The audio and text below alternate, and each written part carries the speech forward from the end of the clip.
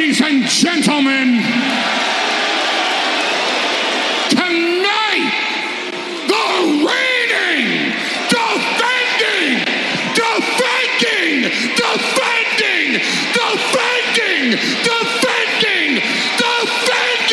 undisputed, universal heavyweight champion, Wildcat Radio 2.0. Bear down, you beautiful people.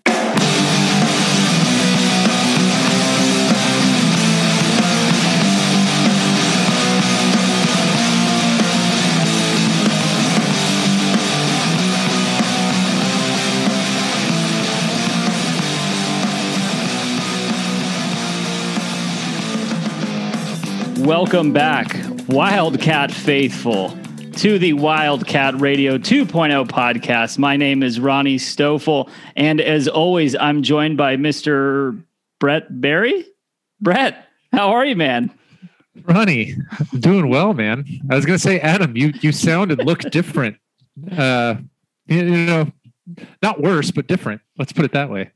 Well, Brett, we're finally fulfilling our fantasy of doing this show together, and we can probably just save all of the listeners a trip over to the episode notes. This is not a replay from back in my day of being on this show all the time with Adam. Adam decided to go get married, and he's got a couple weeks off.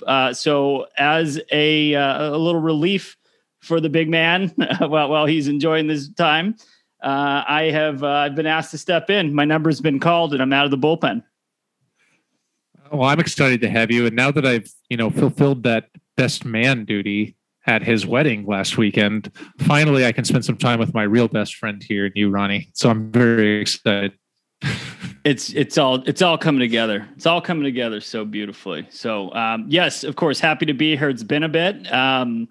Yeah, Adam left me at a pretty, well, I mean, I'll just say it, he kind of selfish, right? I think over the last few weeks, there's just been nonstop action. It feels like, really from the end of football season through, I guess when, U of A was on a little bit of a hot streak with basketball. I know I appeared then, but I mean, at least for like the last few weeks, several weeks, there's been tons to talk about. And now he goes and get married and truly, really real off-season stuff. It seems like. I know baseball is doing pretty well, which, I guess, we will touch on at some point in the future. Not necessarily on this agenda here today.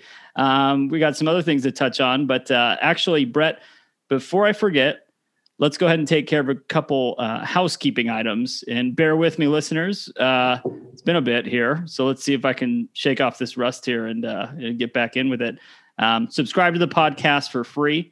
iTunes, Google Play, Stitcher, etc. Basically, all of your podcast catchers. Be sure to follow the podcast as well on social media. Check out the Twitter handle. Hey, Brett, by the way, who's operating the Twitter handle these days? Is it a rotation? It has mostly been me. Okay. Sometimes Brian will get in there. Often as the games, I usually am most active during the games, trying to not necessarily live tweet, especially when I'm streaming Pac-12 networks, so I'm behind by 45 seconds. But I'd like to think my tweets get more entertaining as the games go on and the beers get drank. Oh, yeah. No, that's always great. So I guess, are you going to be doing this for baseball at all? Maybe the ASU U of A baseball game, huh? Put you on the spot? I would like to. The last couple of years, up until coronavirus, I usually got to go to the game up at least one of the games up here for ASU baseball. Well, Boss had really good tickets, and it was always a delightful time in March to go sit and watch Arizona, usually do pretty well. And it's a pretty nice stadium that they've got up here. That's when the weather's nice, but yeah, we'll see. It's hard when it's on Pac-12 networks. It's a little more of a hassle, shall we say, for me to get to watch some of those things if I'm not at the game physically. I hear you. Yeah. We'll see. I know that it's coming up here. I think, here we are recording this on March 16th. I want to say in the next couple of weeks or so, because I know the men's team, they're off to UCLA, I believe, this upcoming weekend. So Pac play is about to be in full swing here. So hopefully, maybe we'll see what the attendance restrictions look like. But regardless, wrapping up housekeeping stuff here, Brett, subscribe, follow, leave a review, tell your friends, the whole bit and caboodle there, as they say. Also, this podcast is brought to you by MyBookie, right? So MyBookie is a proud sponsor, and we are proud to have them as a sponsor of this show. You know what you can do with MyBookie? You can bet on the women's basketball team in March Madness, right? A lot of exciting stuff. Brett and I are about to jump into that. We're going to walk you through what Coach Barnes and the gals look like as far as their path to chopping down the nets. But obviously March Madness full swing here, or by the time you hear this, it'll be full swing. MyBookie is a great place to capitalize on any opportunities you see out there in the marketplace. Hop in.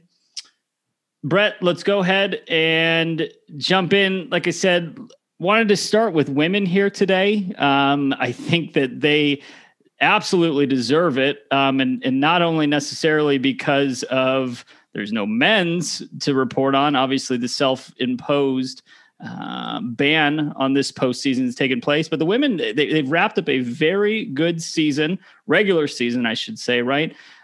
Finished number 11 in the polls. Of course, they lost to UCLA. I believe it was the semifinals, right? Lost to UCLA. Brackets are out. And here we are. They are sitting as a 3 seed. Now, it's worth noting that the 3 seed of the corner of the bracket they're in is the NC State 1 seed piece, right? Not South Carolina, not Stanford, not UConn. You might be able to argue that I know NC State's having a good year, but you might argue that they got the weakest of the 4 1 seeds. Thoughts on Coach Barnes? I mean, obviously, very strong year. Ari McDonald, another strong year. Thoughts on where they landed with the 3 seed? Overall thoughts on what McDonald, Barnes, and co have done on the season, Brett? So I think you're right that NC State's probably the worst of the 4 seeds. Except for the flip side of that is if all is chalk in their bracket, they probably have the hardest 2 seed in A&M.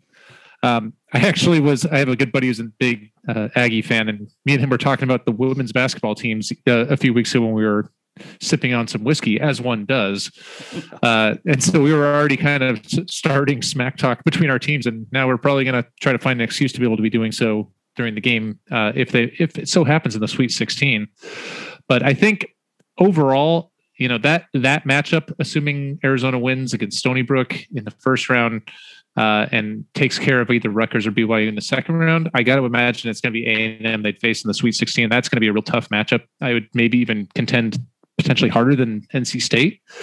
But if you can get past that and you get some momentum going, you got to feel pretty good about it. Arizona's women's have kind of had a little bit of, I wouldn't say tripped up down the towards the end of the season. They lost in the Pac-12 tournament. They lost a couple times towards the end of the regular season, but really they've had sustained success since the NIT 2 seasons ago, and they're finally getting to have that opportunity to play in the March Madness bracket.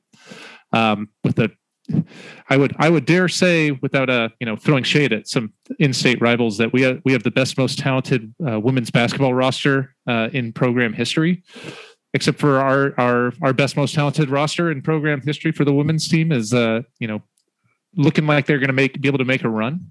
So that speaks to Adia Barnes and the players on the team that has me really excited. Because I was actually, I've told Adam before, I don't know if you've listened on those episodes, I was more disappointed last year to not get to see the women in the March Madness tournament than the inevitable trudging disappointment that was going to be Nico and Josh Green in the men's side. Like, I was setting myself up for disappointment. So I'm really excited Ari McDonald is back, along with basically the entirety of last year's roster, and really get a chance to see what they can do. Because it's been basically 2+ years of about, some of the best. I can't imagine or can't remember a time in Arizona women's basketball history that's had such a sustained success, that I'm really excited to see what they can do. And I'm really circling that Sweet 16 matchup with A&M, and that'll really tell us whether it's going to be, if you win that game, I think it's Elite 8 at the minimum. But that's going to be the first real big test. Very fair. And just circling back, I'm with you too, right? I was not looking forward to the 7-10 matchup where Josh Green and Nico Mannion got completely stifled by Texas Tech in the first round last year. So in a way, it's like, okay, well, I'm glad March Madness was canceled for the men because we didn't have to see that. Women's 100% correct, right? Going back 2 years ago, the NIT, that was just so fun to follow.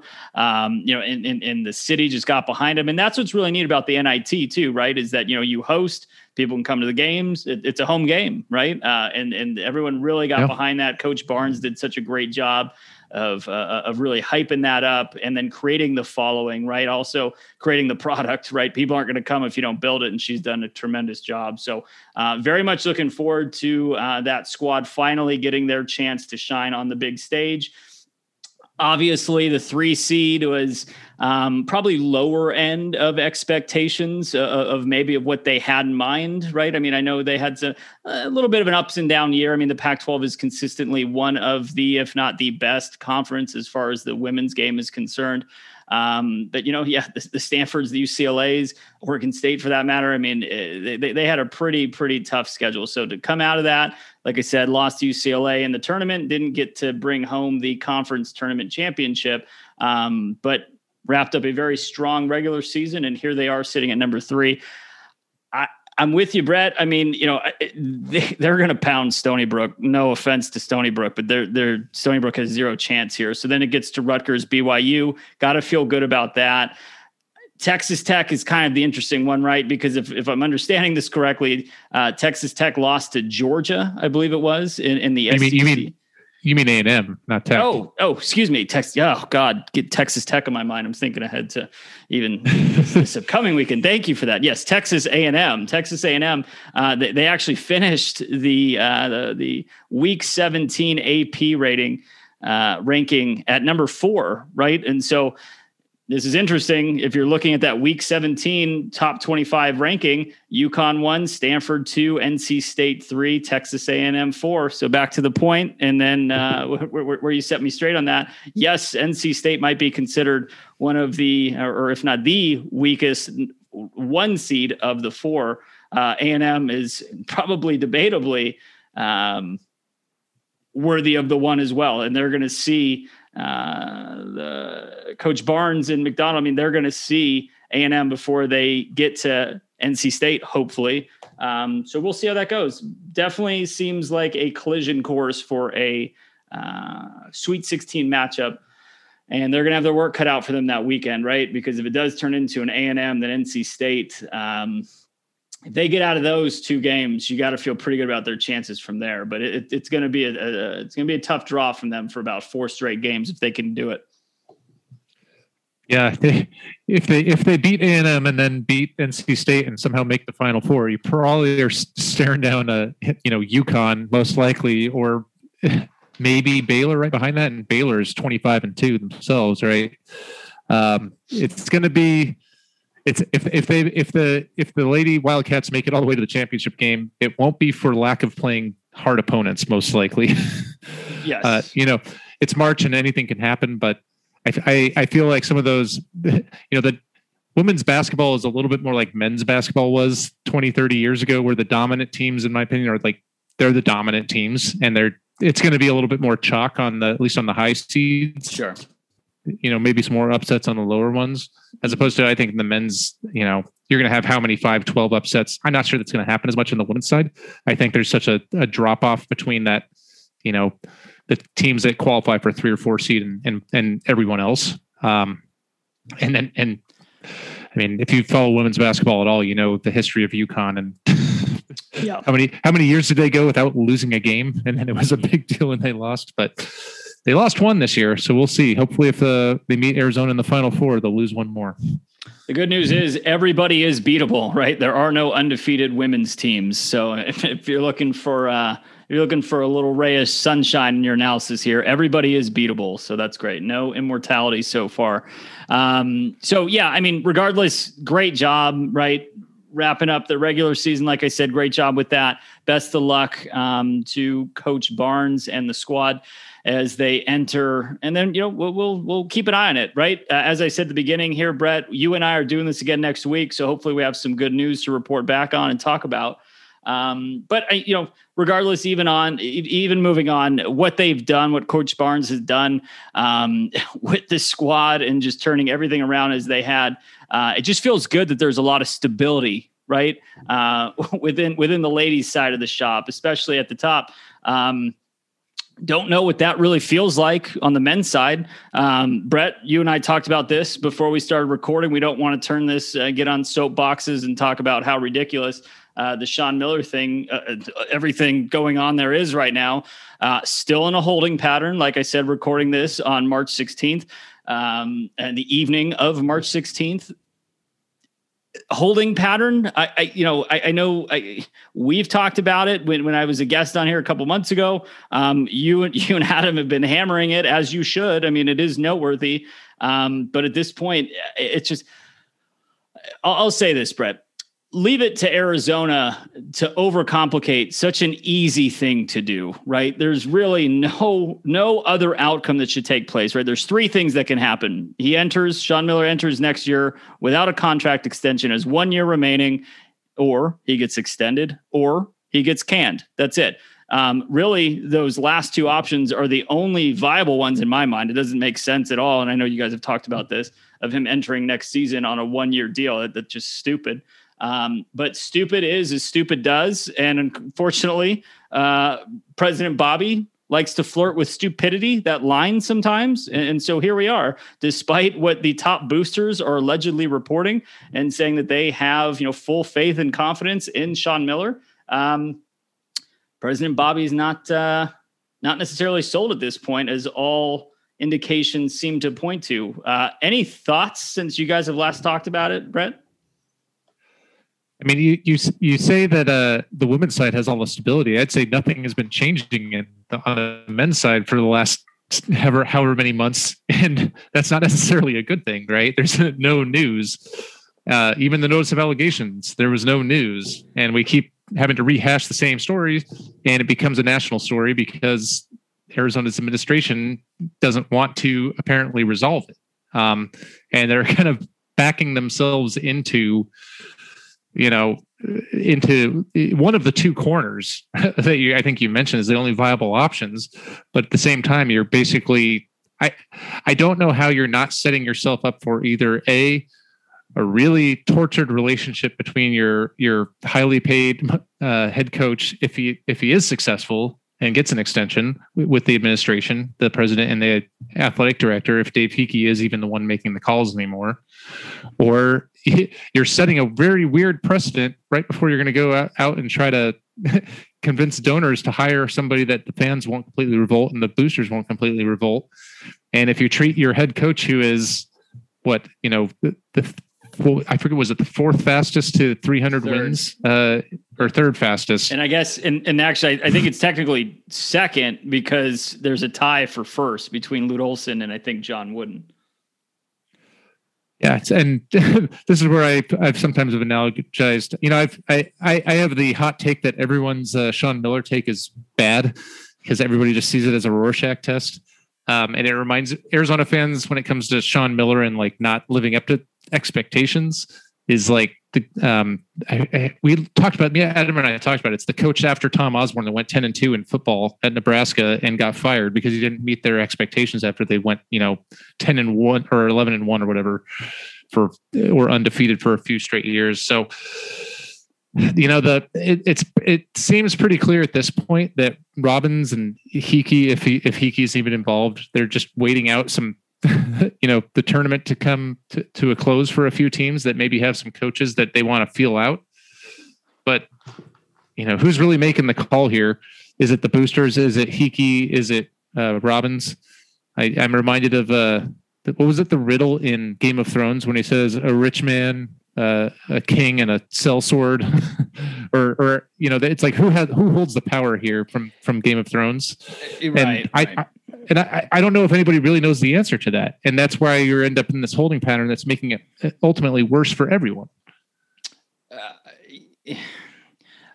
If Dave Hickey is not actively looking for other job opportunities, I don't know what that man's thinking.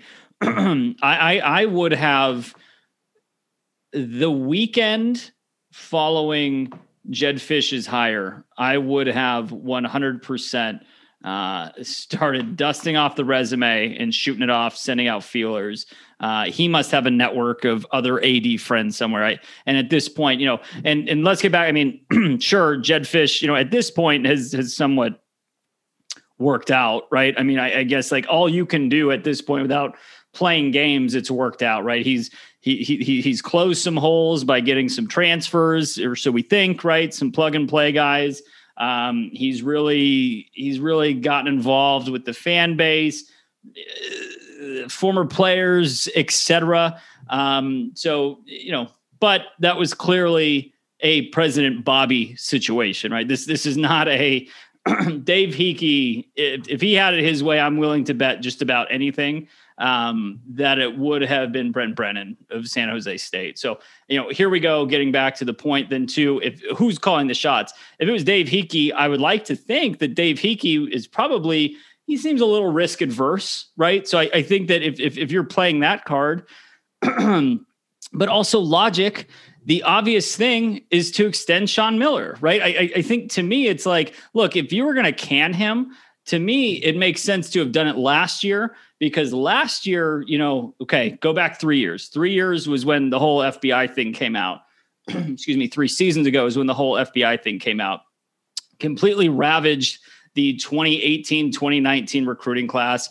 As a result, that team went 17-15, although started 14-15, right there, or 14-5. It was pretty promising, but ravaged, right? So the whole time it's just the dark clouds following, right? And it's just a broken record. Oh, what's going to happen to Sean Miller? Is he going to get fired? I don't know. And then so here we are. He gets through it, and it's like, oh man, he's still here. The hammer hasn't dropped. We got Josh Green, Nico Mannion coming in. That team finishes 21-11. That's fine, but clearly an underperformance. Their best win, Colorado's always questionable in my mind. I mean, they're above average, but I never consider them to be a great basketball team. So here we are, right after that. It seems like last year was the perfect way to cut bait, especially because it's like, oh, what's going on with the recruiting class for so long? And then he goes and does this overhaul of all the international players. And I'm sorry, but they completely exceed expectations. Brett, I know I'm going to chime in on this after the break and give my 2 cents and just kind of wrap up what I saw throughout the season and just put a bow on it. But the point to this ramble here is clearly you should have cut bait last year before he built this foundation that looks to be pretty solid for probably the next couple years. It makes zero sense now to not extend him or to not cut bait with them, right? It's like, don't let him go into the final year and without a contract. That's all. Yeah. Like I said, they're seemingly going with the worst possible option. And I would bet that Sean Miller, with very little leverage, would take a relatively affordable with easy out contract right now that extended him for 3 years. And it made it really easy to fire him without cause or with cause, with minimal financial penalties. And we're just going to, check back. And by the time which is going to happen first, there will be a decision with Sean Miller, or Adam will be back from his honeymoon in Hawaii. I'm going to go with Adam will be back from his honeymoon in Hawaii. I think that's fair. I'm not going to take you up on that bet. I think that's fair. Yeah, okay. But I think you raised some interesting points about the roster. Maybe we can bring that up after the break. Let's do it. Yeah, let's. Great time for a break. Little cliffhanger for you. We will jump in and continue those thoughts right after this. All right, welcome back, Brett. Before the break, we were talking about, right, enough of the Sean Miller talk. I mean, I'm sure at this point, everyone's just disgusted by what's happening. So I think that's enough. But as far as the roster construct of what he was able to do last year and what should be rolled over into next year, 2 thoughts. One is... Well, I guess one thought, and then we can kind of get into the other piece of it. First thought is, right, it seems like Arizona, Sean Miller, and the coaching staff are pretty active in the transfer market, as well as the decommitted as well as the decommitted player Ty Washington from Creighton. All of these, we know of Ty Washington. Most recently this evening, Tari Eason, a transfer who is, I guess a player at Cincinnati, a freshman at Cincinnati who has entered the transfer portal. It seems like Arizona is going to get active on that. George Washington University transfer Jamison Battle.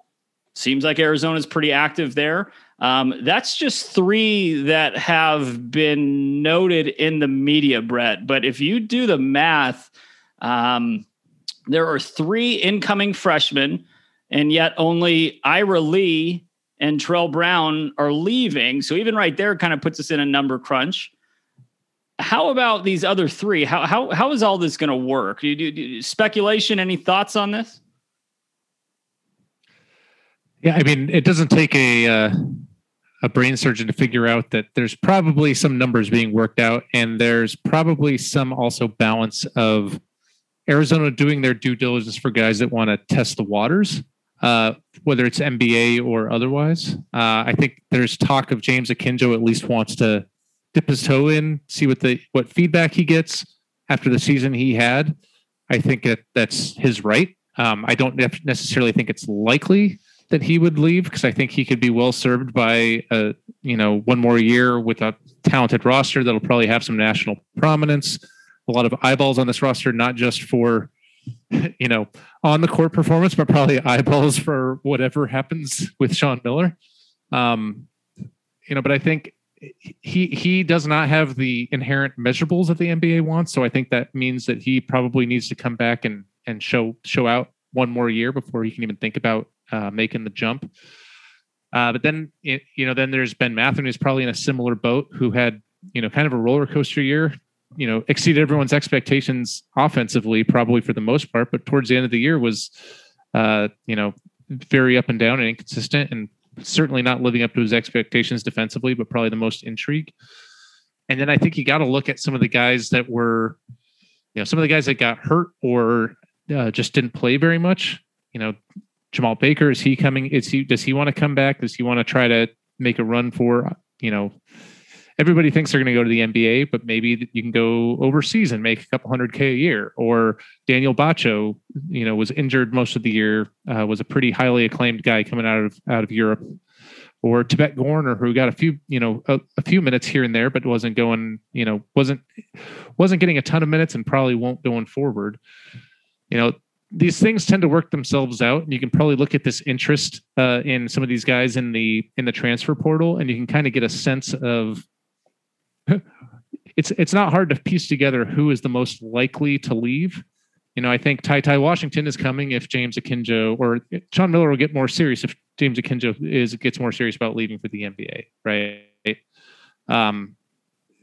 We'll see how that plays out, but I think that's something where they have to go through the process and get those feelers out there. But my guess is there's probably some combination of guys that they already know are leaving.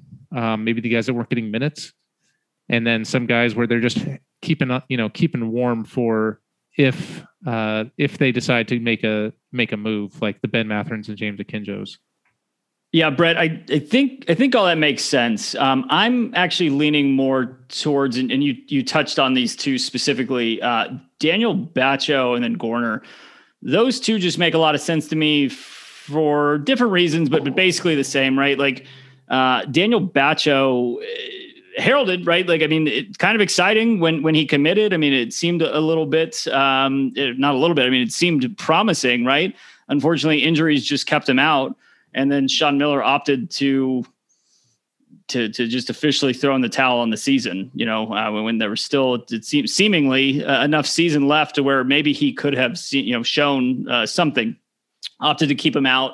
And then Gorner is the other one to me. Gorner, he was, if I'm remembering correctly, he was one of those first players to commit last year with that big overhaul, right? Here we are in year 3 of all the roster overhaul. Finally a little stability going into next year. So we think, but Gorner, if I'm remembering correctly, like I said, he was one of the first guys to commit.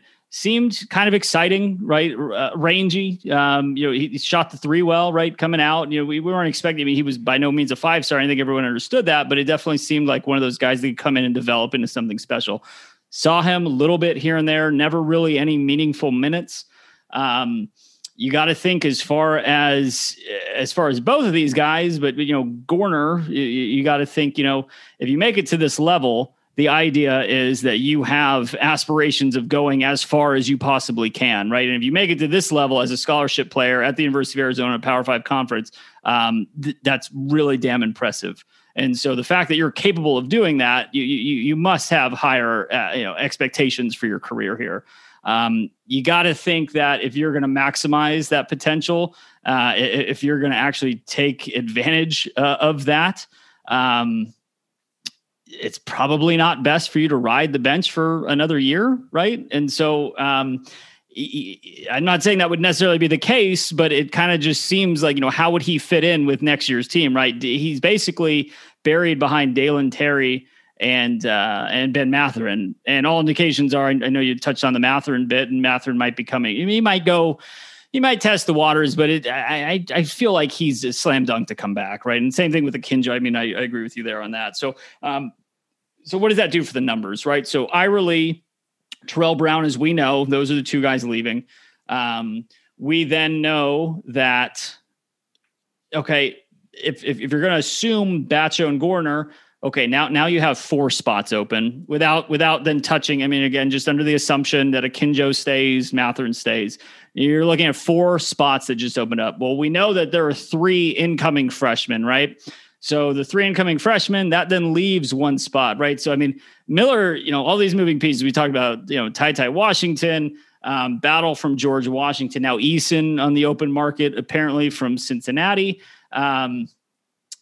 Something, right? And I think that's a very good point that you made about Ty Washington is, perhaps that is a great backfill if James Akinjo hits the road, right? You can't imagine somebody that caliber is going to come in and just, redshirt the year, play behind James Akinjo. I mean, especially in this day and age, these guys are coming into play immediately. So, it definitely, it seems like there's some writing on the wall. I mean, it makes sense, right? I mean, it's a pure numbers game at that point. So I don't know. All that in mind, we're not done, right? There's going to be probably some news aside from the contract stuff. There's going to be some news that comes out that, maybe 1 or 2 players moves on from the program.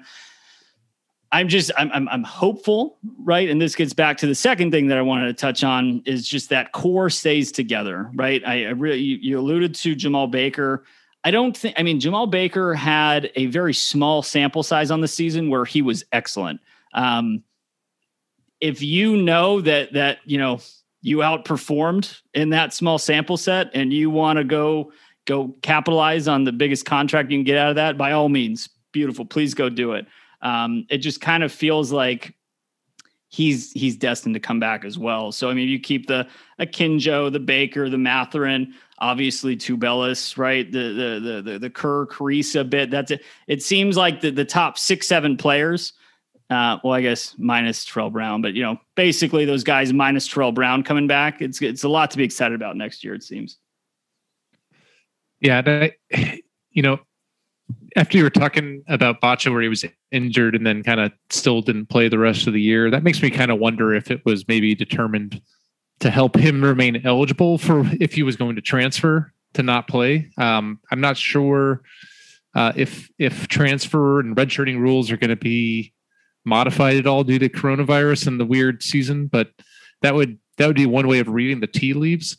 I think if you look at who's coming in, you have 3 perimeter guys, and if you're going to have that 1 free spot, not assuming nobody else from the guards are leaving, let's assume it's Batcho and Gorner along with Terrell Brown and Ira Lee. You got to be going with a big guy, right? Because they need a little bit more depth there with Jordan Brown and Christian Coloco. And Coloco was on TMZ. I don't know if you saw that. Somehow he got on TMZ talking about Bronny. You missed that article, Ronnie? I saw your facial reaction. I missed that, but I knew. So I didn't realize this.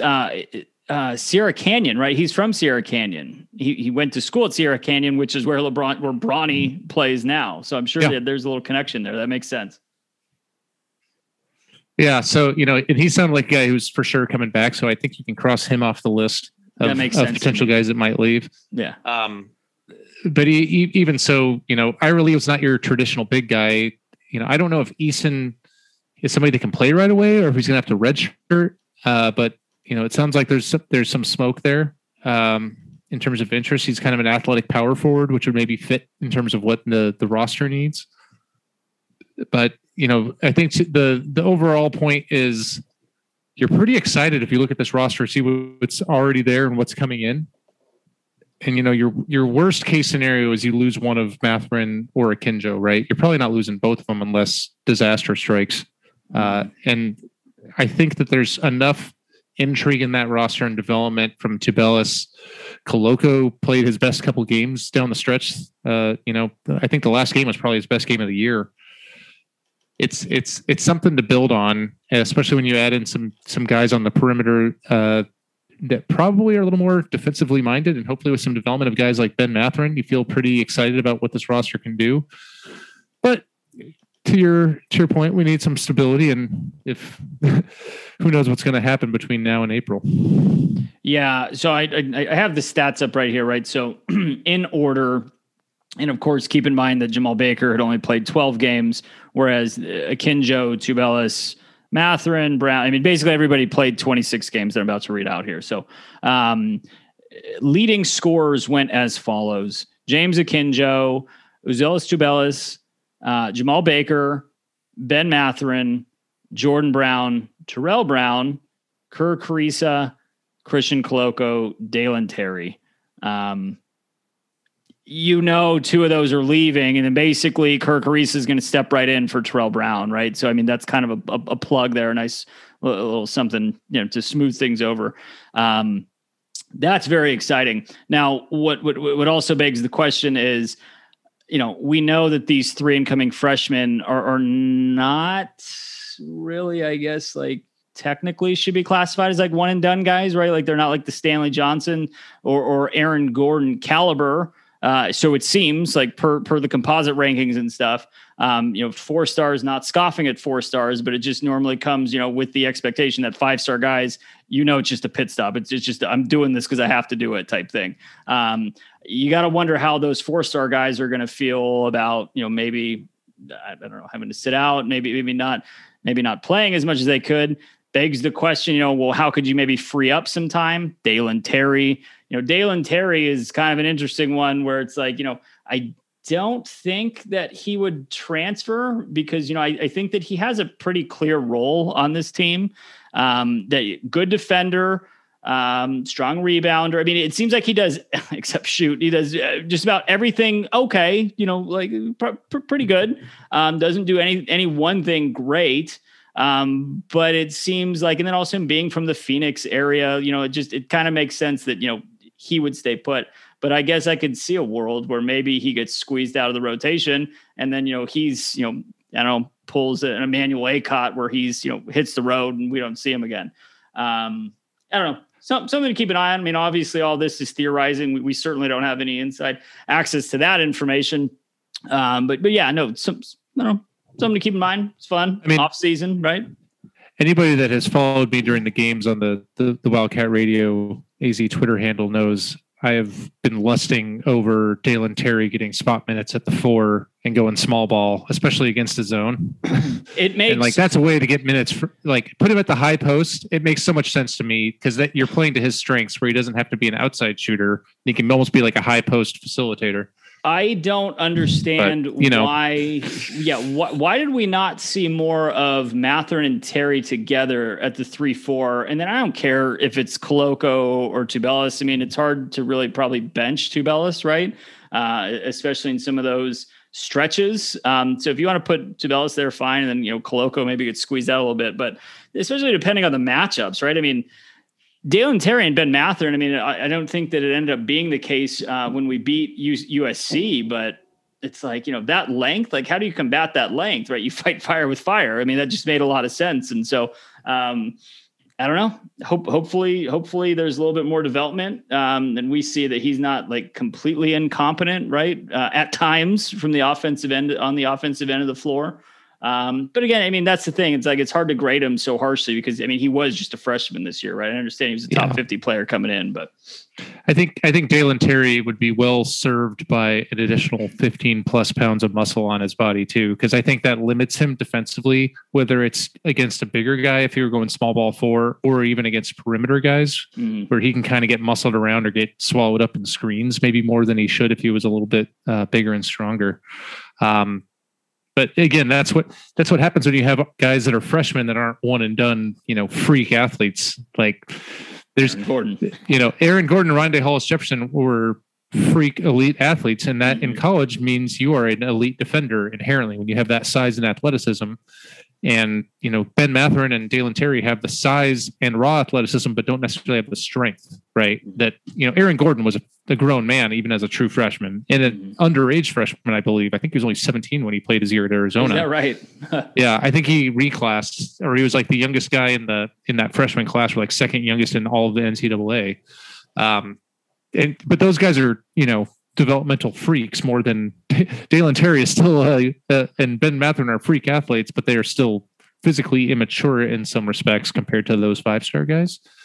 So I'm curious to see what a year's worth of development and strength and conditioning would do for them. Plus, I don't know about you, Ronnie, but in pandemic times, I certainly didn't hit the weight room as much, and I've lost some muscle mass. So if I was an 18-year-old kid, I probably wouldn't be hitting the weights as much either. Makes sense to me. But Brett, you look great. So I don't ever want to hear you discount yourself Stop like that it. Again. Moving on to the Pac-12 tournament, of course, then, right? So that was wrapped up. Oregon State shocking everybody, getting that first round bye because of the self-imposed ban by the Wildcats that slides Oregon State right into the 5th spot, and they sailed it all the way home. Opening with the 83-79 victory over UCLA. Before we go any farther on that actually, it's really funny. UCLA seemed like such a lock for so long, and then that happened. Or I guess you say UCLA seemed like a lock for so much of the season, but really down the stretch of the season, then of course into this one and done performance in the tournament in Las Vegas. You really started questioning, like, well, are they really a lock? And then lo and behold, right, they're in one of the play-in games. They're playing Michigan State, which we will get to here in a sec too when we run through the 5 teams that are going to appear for March Madness in Indiana. But yeah, no, Oregon State, right? So you think, oh, great. Well, yeah, UCLA was kind of reeling at the end of the season, and Oregon State, they put up a lot of points, but they also gave up a lot of points, which feels a little uncharacteristic of a Wayne Tinkle defense. And so you think, whatever. They're going to go play Oregon, a team who just spanked them with like 2 weeks before that. And Oregon State, I mean, they had control of that Oregon game basically the entire time, which was really, really impressive. And then you get to the point where, okay, you're in the final. Now you're waiting on the winner of the USC Colorado game on the other side of the bracket. And it's just really funny how matchups are everything, right? Because honestly, if you flip this, okay, say Arizona was the 5 seed, that would have bumped them down to the 6. They would have then played, if I'm reading this correctly, it would have been the Washington. They would have played Washington in the 6-11 game, which then brought them up to Colorado, which is, they played Colorado, they played them well, but then they would have run into USC. And you think USC is just such a matchup nightmare for so many teams that it's hard to imagine that they would have actually gone the distance on that. They probably would have still ended up playing Oregon, and maybe they would have beaten them, right? Who knows? Maybe Oregon they only scored the 64 points. But the point I'm trying to make here, once again, rambling, Brett, I apologize. Haven't done this in a while, trying to shake off the rust here. But basically, luck of the draw, as it has it. And they capitalized on their luck of the draw, avoiding USC, who I'm still convinced is the best team in the Pac-12. And hey, lucky for them, they made it 5 teams making it to the NCAA tournament, which is tremendous for the conference. Yeah, more than realistically, if I'm perfectly honest, what the conference probably deserves. I don't think this year's Pac-12 conference in basketball was particularly great. I think USC is clearly the most talented team, and I think Oregon was the best team, but maybe not the most talented, if that makes sense. Yeah, it does. Evan Mobley is one of the top 2 or 3 players in the country, and I don't even think he's close to what his potential could be in a few years. Oregon is just has a bunch of guys that can beat you and are really well coached, but they're all, within 2 inches of each other in height. So they're a matchup nightmare in the backcourt, but a matchup nightmare in inverse sometimes on the other end. I would have been curious to see how they would have handled Evan Mobley in a Pac-12 title game if it was all chalk going down. But good on Oregon State for you can't they beat Oregon and UCLA, I would probably consider UCLA the third best, most talented team on the roster, even though they kind of were up and down. So, good on them for getting another team in their conference. And then it's just a fun reminder of the game in January where Arizona beat that Oregon State Pac-12 conference tournament champions by 34 points. Spanked them. It wasn't even a game. Yeah, it was amazing. Yeah, that was a delightful time. I'm pretty sure I had lots of happy Wildcat Radio AZ tweets. As opposed to sometimes drinking my sorrows, I drink my to life and success for Arizona basketball. But yeah, God bless Oregon State for helping get another team in the tournament for the Pac-12, and now I guess we'll see as some of the matchups. I think for some of these schools that got in, the 5 schools that you mentioned that got in I think there's some interesting things there if you kind of dive into a little bit. And as much as UCLA kind of fell off a little bit, I kind of like them to surprise people because I just think they have some serious talent on that team. I tend to think that guard play in the tournament really shows out. And I actually think Oregon is the team that's probably going to be one that sneaks up on some people nationally too, even though they've gotten they've had some injuries and guys in and out of the lineup and kind of started to peak a little bit towards the end of the year. But I don't know if they've really gotten the credit they deserve. But it's going to be an interesting men's bracket this year, I think, for the Pac-12 conference. Let's run through those real quick and we'll leave it at that. So the highest seeded team from the conference is Colorado at 5. They will play number 12, Georgetown. Always be wary of those 12-5 upsets. Georgetown, like Oregon State, took care of business and ran their conference tournament. As a result, they were rewarded with the 12 seed and will face number 5, Colorado. Moving on then to USC, which is the next highest ranked team, or I guess seeded team. USC, they will play the winner of Drake, Wichita State. Drake was kind of a sneaky one, I think, this year, where I think at one point, well into January, they were one of like 3 undefeated teams left in the country. And then ultimately, they fell off a little bit, but they were rewarded with a play-in game despite not winning, or I guess the automatic qualifying bid, right? So then goes on to Oregon, number 7, facing VCU. I agree with you that so first and foremost, right, Oregon is probably the best team just in perpetuity because Dana Altman's a tremendous coach. What is going to be tricky here is I watched VCU St. Bonaventure on Sunday morning, and VCU, although they kind of broke down late in the game, and I think St. Bonaventure's actually opened up like a 17-point lead at one point, but then they really clawed back and pulled like a Bobby Hurley, foreshadowing, make a note of that, Bobby Hurley, and the boys full court press, creating havoc and all that stuff, right? And it just made a weird situation for him. Super lanky, very athletic VCU. I think Oregon's going to actually have their hands really full with that. Then number 11, UCLA, as we said earlier, they were rewarded. They were one of the last 4 in. They were rewarded with the buy-in game against Michigan State. To your point, I would 100% agree with you. Actually, if they do beat if they do beat Michigan State, it is very, very reasonable to think that they will get past BYU in the next round. And then at that point, right, they would have won 2 games, but unfortunately it only brings you to the round of 32. Then you would probably take on Texas, which, I mean, Texas is Texas. Texas always be wary of Texas. It's like football, right? I mean, everyone just wants Texas to be good for whatever reason. So I know they're having a strong year, and Shaka Smart seems to really be doing good things there finally. But always be wary of that. Then last, that brings us to Oregon State, which a 12-5 matchup. Oregon State is the 12 seed, and they will be facing Tennessee. Rick Barnes is a choke artist. Never forget that he had Kevin Durant in one of his years in Texas. And I don't even think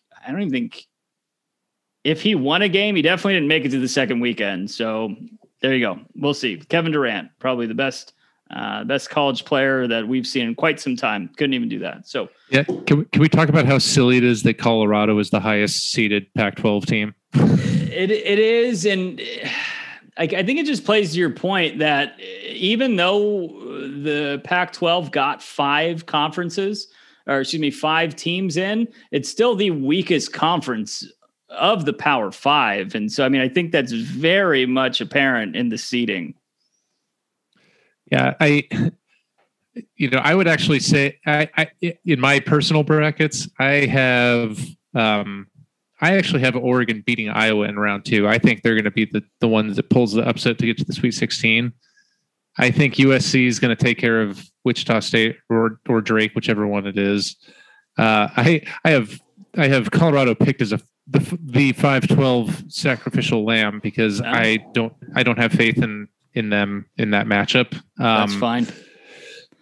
But then I also, Oregon State, I don't think Oregon State, if they had not won the tournament, I don't think they probably would have gotten in, or they would have had to really get in by the skin of their teeth and had multiple Pac-12 teams in the play-in games, maybe.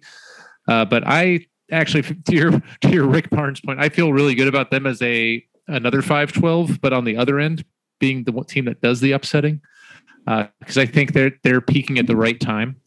But when I look through this bracket, I feel like there's going to be a mixed bag for the conference. I think some teams are going to overperform national expectations, and I think some teams are going to underperform expectations, as I basically just said, where I think Colorado is going to be a 5-12 upset as our highest seeded team. But I actually have some faith in Oregon State. And I think UCLA, to your point, I think that they're probably a better matchup with, like, if they're playing BYU in the round of 64. I think their strength is their guard play, and that's, they can kind of they can handle some of the, what's the guy that the old U of A transfer from the Phoenix area that's open Alex over Barcelo. there killing it. I'm blanking on his name. Yeah, he's been killing it since transferring over there, and if there's one thing we learned about him, watch him in Arizona, he's a guy that has a lot of talent, but he seemed to struggle against the more elite athletes. And I don't think you get that at BYU as regularly as you're going to get when you play UCLA with, some high level guard play. Sure. So we'll see. I mean, it's a March Madness tournament, right? So anything can and will happen. And the dirty secret is the best team almost never wins the men's basketball championship. But it's gonna be fun to just have one this year. I agree. It was kind of bittersweet watching the selection show, because it was like, man, I wish that we could see us, but it's like, whatever. I'm just thankful that it's actually happening this year, I guess. So looking at the more macro view of things, one correction for you there, actually, Brett. You said that Oregon is going to beat Iowa. I think you meant to say that Oregon's going to beat Grand Canyon in the second round, representing Phoenix, because ASU completely had a joke of a season. It always lives up to it, just like football. Anytime there's any sort of reasonable, or I guess I shouldn't say reasonable, any sort of higher expectation for performance of these teams, they just fall flat on their face. So I think transitioning now, and we'll wrap it up with this piece here before we jump ahead to a little bit of football news after our next break. The fallouts from all of this, right? The fallouts from the Pac-12 tournament that we just reviewed. So it was reported a couple hours ago that Larry Krystkowiak has been relieved of duties from Utah after spending the last 10 years there. Hard to believe that he's been there for 10 years, which is really it just makes me think, wow, we're getting old, man, because 10 years just blew by. But that happened. And there's also a flurry of activity happening over in Tempe, and it almost seems to suggest that there's some writing on the wall. Brett, I'm going to let you handle this because you pointed this out to me. I didn't even know that the Jalen House bit, and then I know you talked about Tayshaun Cherry. But for our listeners who have not been following this, please fill us in here. Yeah, so in the last couple of days, Tayshaun Cherry, formerly player 8 in the same report that had Arizona as University 4, highly acclaimed high school player, has entered the transfer portal. Jalen House, son of Eddie House. Yes, that Eddie House, who finally started getting some minutes as the season went along for ASU in this, best, most talented roster ever that finished with, I don't even think they finished above 500 in conference play. He has also entered the transfer portal. And if you kind of parlay that along with, Josh Christopher, one of the highest recruits ASU's gotten, maybe the highest recruit since James Harden. Yeah. Or certainly since James Harden, right? Sure. And then Marcus Bagley are both kind of expected to, at a minimum, probably most likely declare for the draft and stay in the draft. Certainly on Josh Christopher's end. I don't know if Marcus Bagley has done enough. I don't actually think he's that good, to be honest. And I think there's a reason he ended up at ASU, but he'll test the waters. You're right. I think he thinks he's that good. Sure. Yeah. And there's nothing wrong with that. Yeah, he should. So there's the best, most talented roster in ASU history. It has a lot of holes in it. And there's started to be, that's, I think you kind of alluded to, there's some rumblings that maybe, that Bobby Hurley and ASU may soon be also parting ways. But we'll see. It's March 16th here.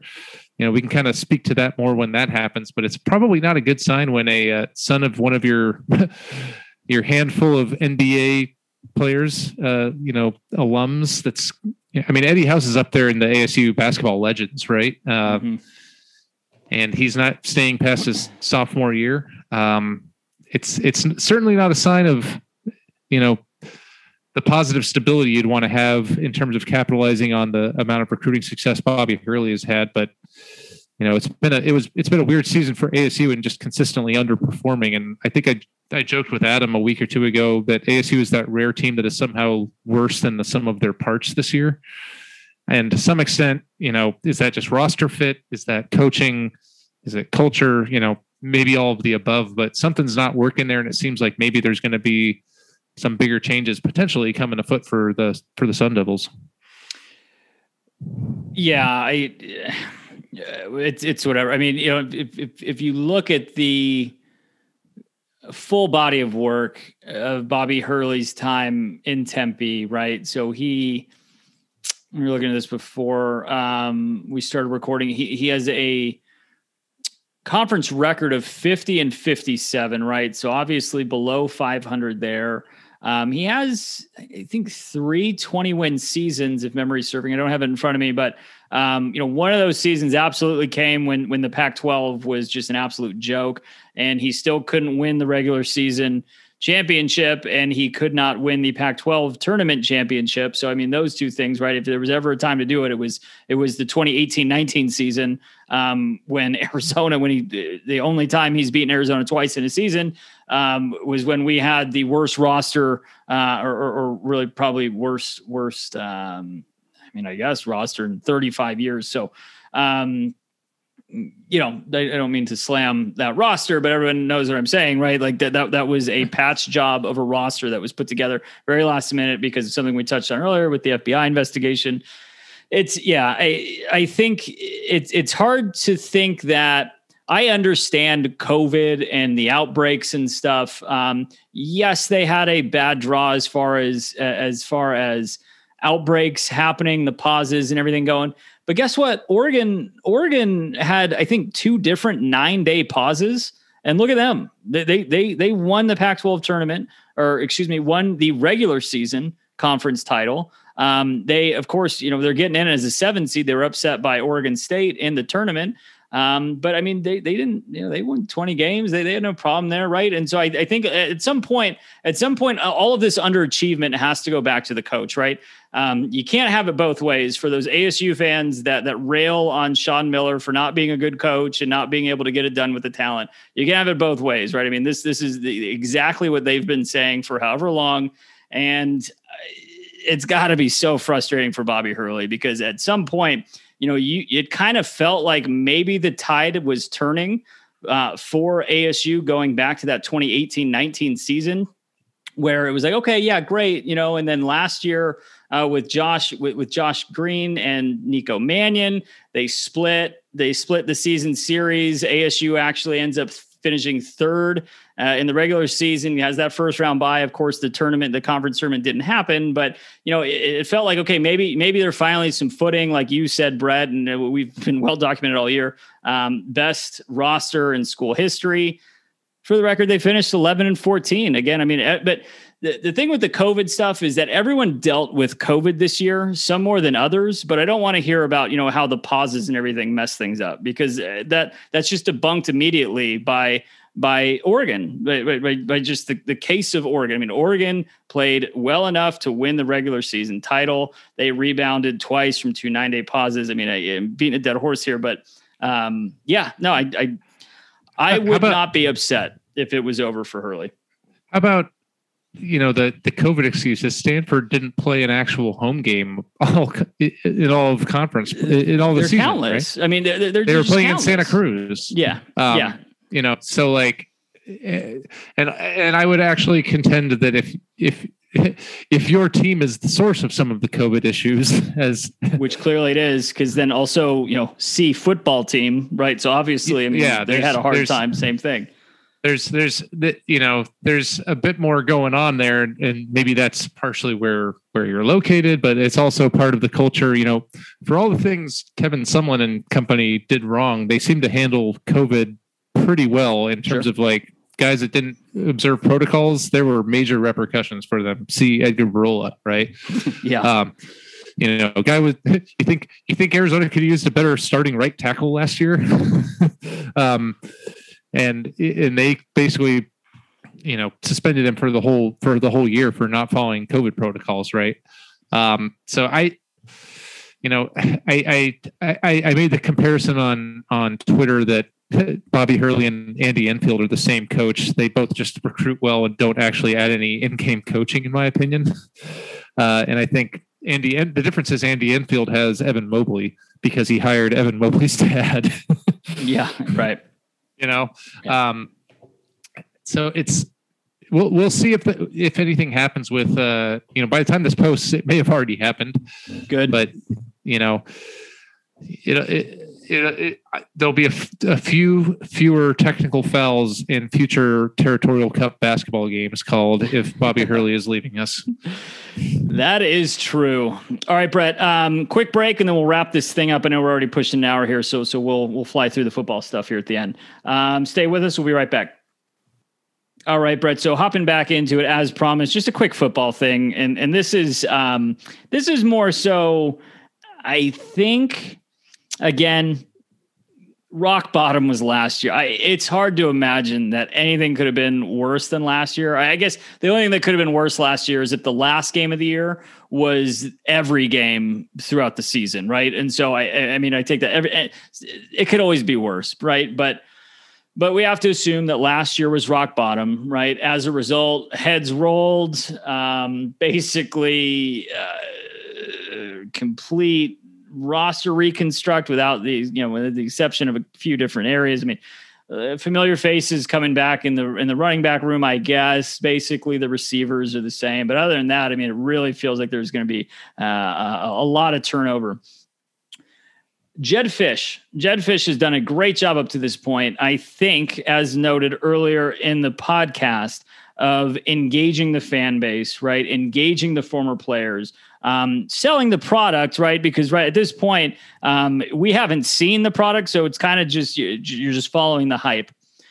I'm looking over each day. Each day I usually start my morning with 3 websites. One of those goes back and forth between Wildcat Authority, Jason Scheer. By the way, his Twitter account was hacked. Friend of the podcast, Jason Scheer, had the pleasure of interviewing him probably about a year ago now on this podcast. His Twitter account was hacked. If you followed him, go look for him again and refollow him, because he lost about 8,500 followers when it was hacked. So just throwing that out there. Shout out, he does great work, Wildcat Authority. The other one, of course, is AZ Desert Swarm. So I actually hope Ryan doesn't listen to this, because I do contribute from time to time in AZ Desert Swarm, and he probably won't be happy that I put Jason Scheer ahead of that. But the point I'm trying to make here is that headlines pop up, and throughout this week, right? So I'm going to read a couple to you, Brett, and you tell me why I should care about this. 3-star Georgia athlete Tyrion Williams II puts Arizona in top 12. Another one, 4-star Oregon wide receiver Darius Clemens includes Arizona in top 10. 4-star defensive lineman Dominic James includes Arizona in top 12.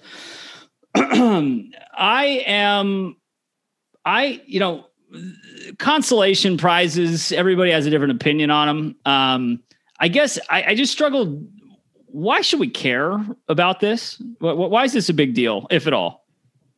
I mean, first of all, I'm just happy we're still in the top 12 of the Pac-12 after the last football season. Yeah.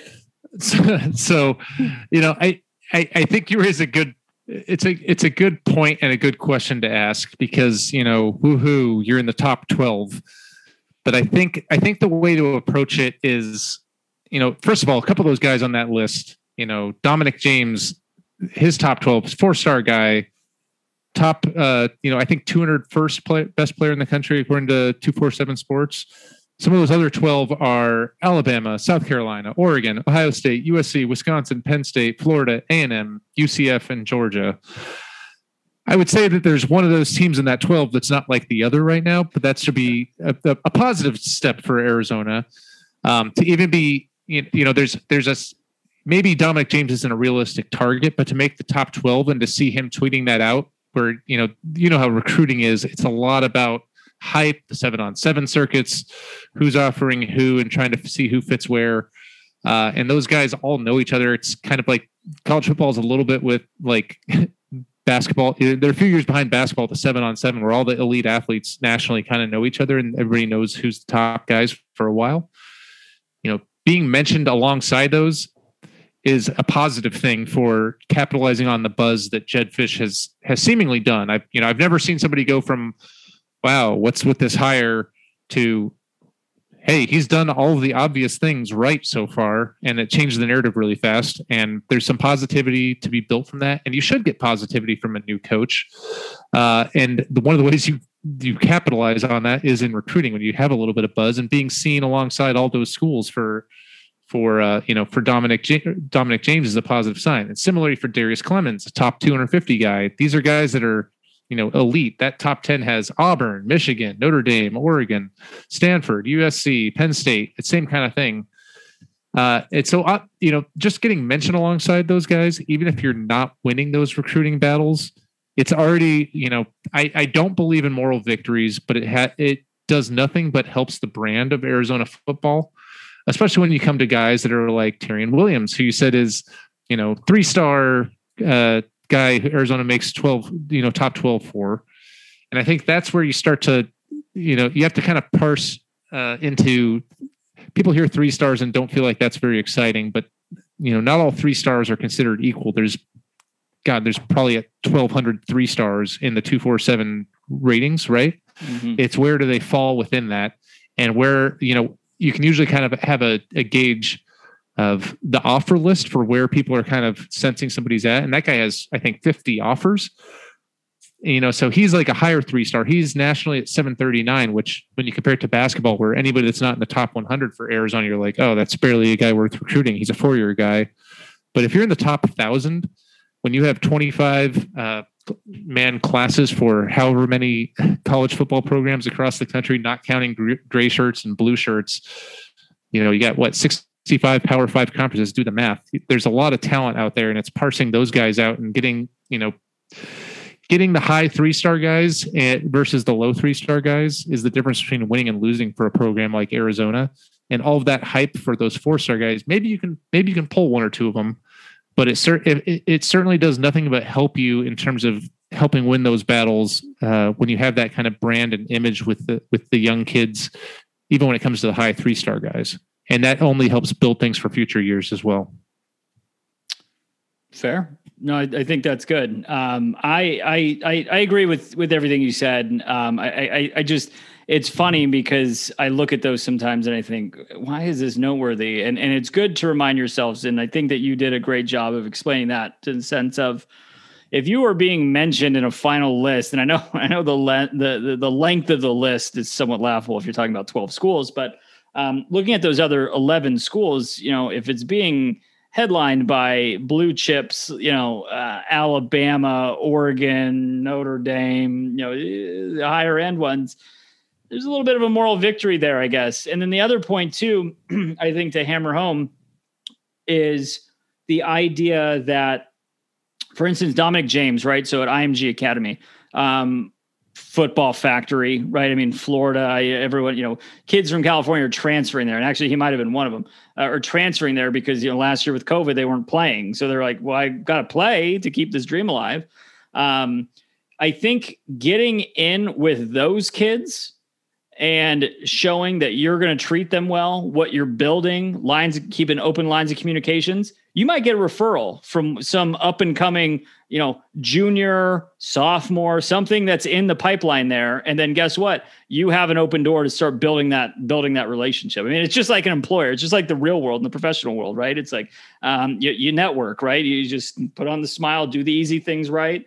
And things work out for you. So no, I think, of course I would love to land one. The 4-star guy is just, I don't know. We'll see. It's a bit demoralizing, discouraging, I guess, to see like Alabama. It's like, it's us in Alabama. Like, we're not going to get them. I mean, Dominic James, I think, is from Alabama too. So there's no chance. We're not getting them. It's purely just getting the foot in the door. Honestly, what that probably is just, I'm sure it's, hey, new regime. We will recruit anybody we feel can come right in, play, that can do well here. And by the way, just like Fish and his staff did here locally in the Valley with all the high school coaches, contacted every high school coach, right? It's like, it's all about those open lines of communication, with all those schools. So I think that's good. Football, I know spring ball's coming up. A lot of the spring previews are starting to show. Read up on those. I will watch.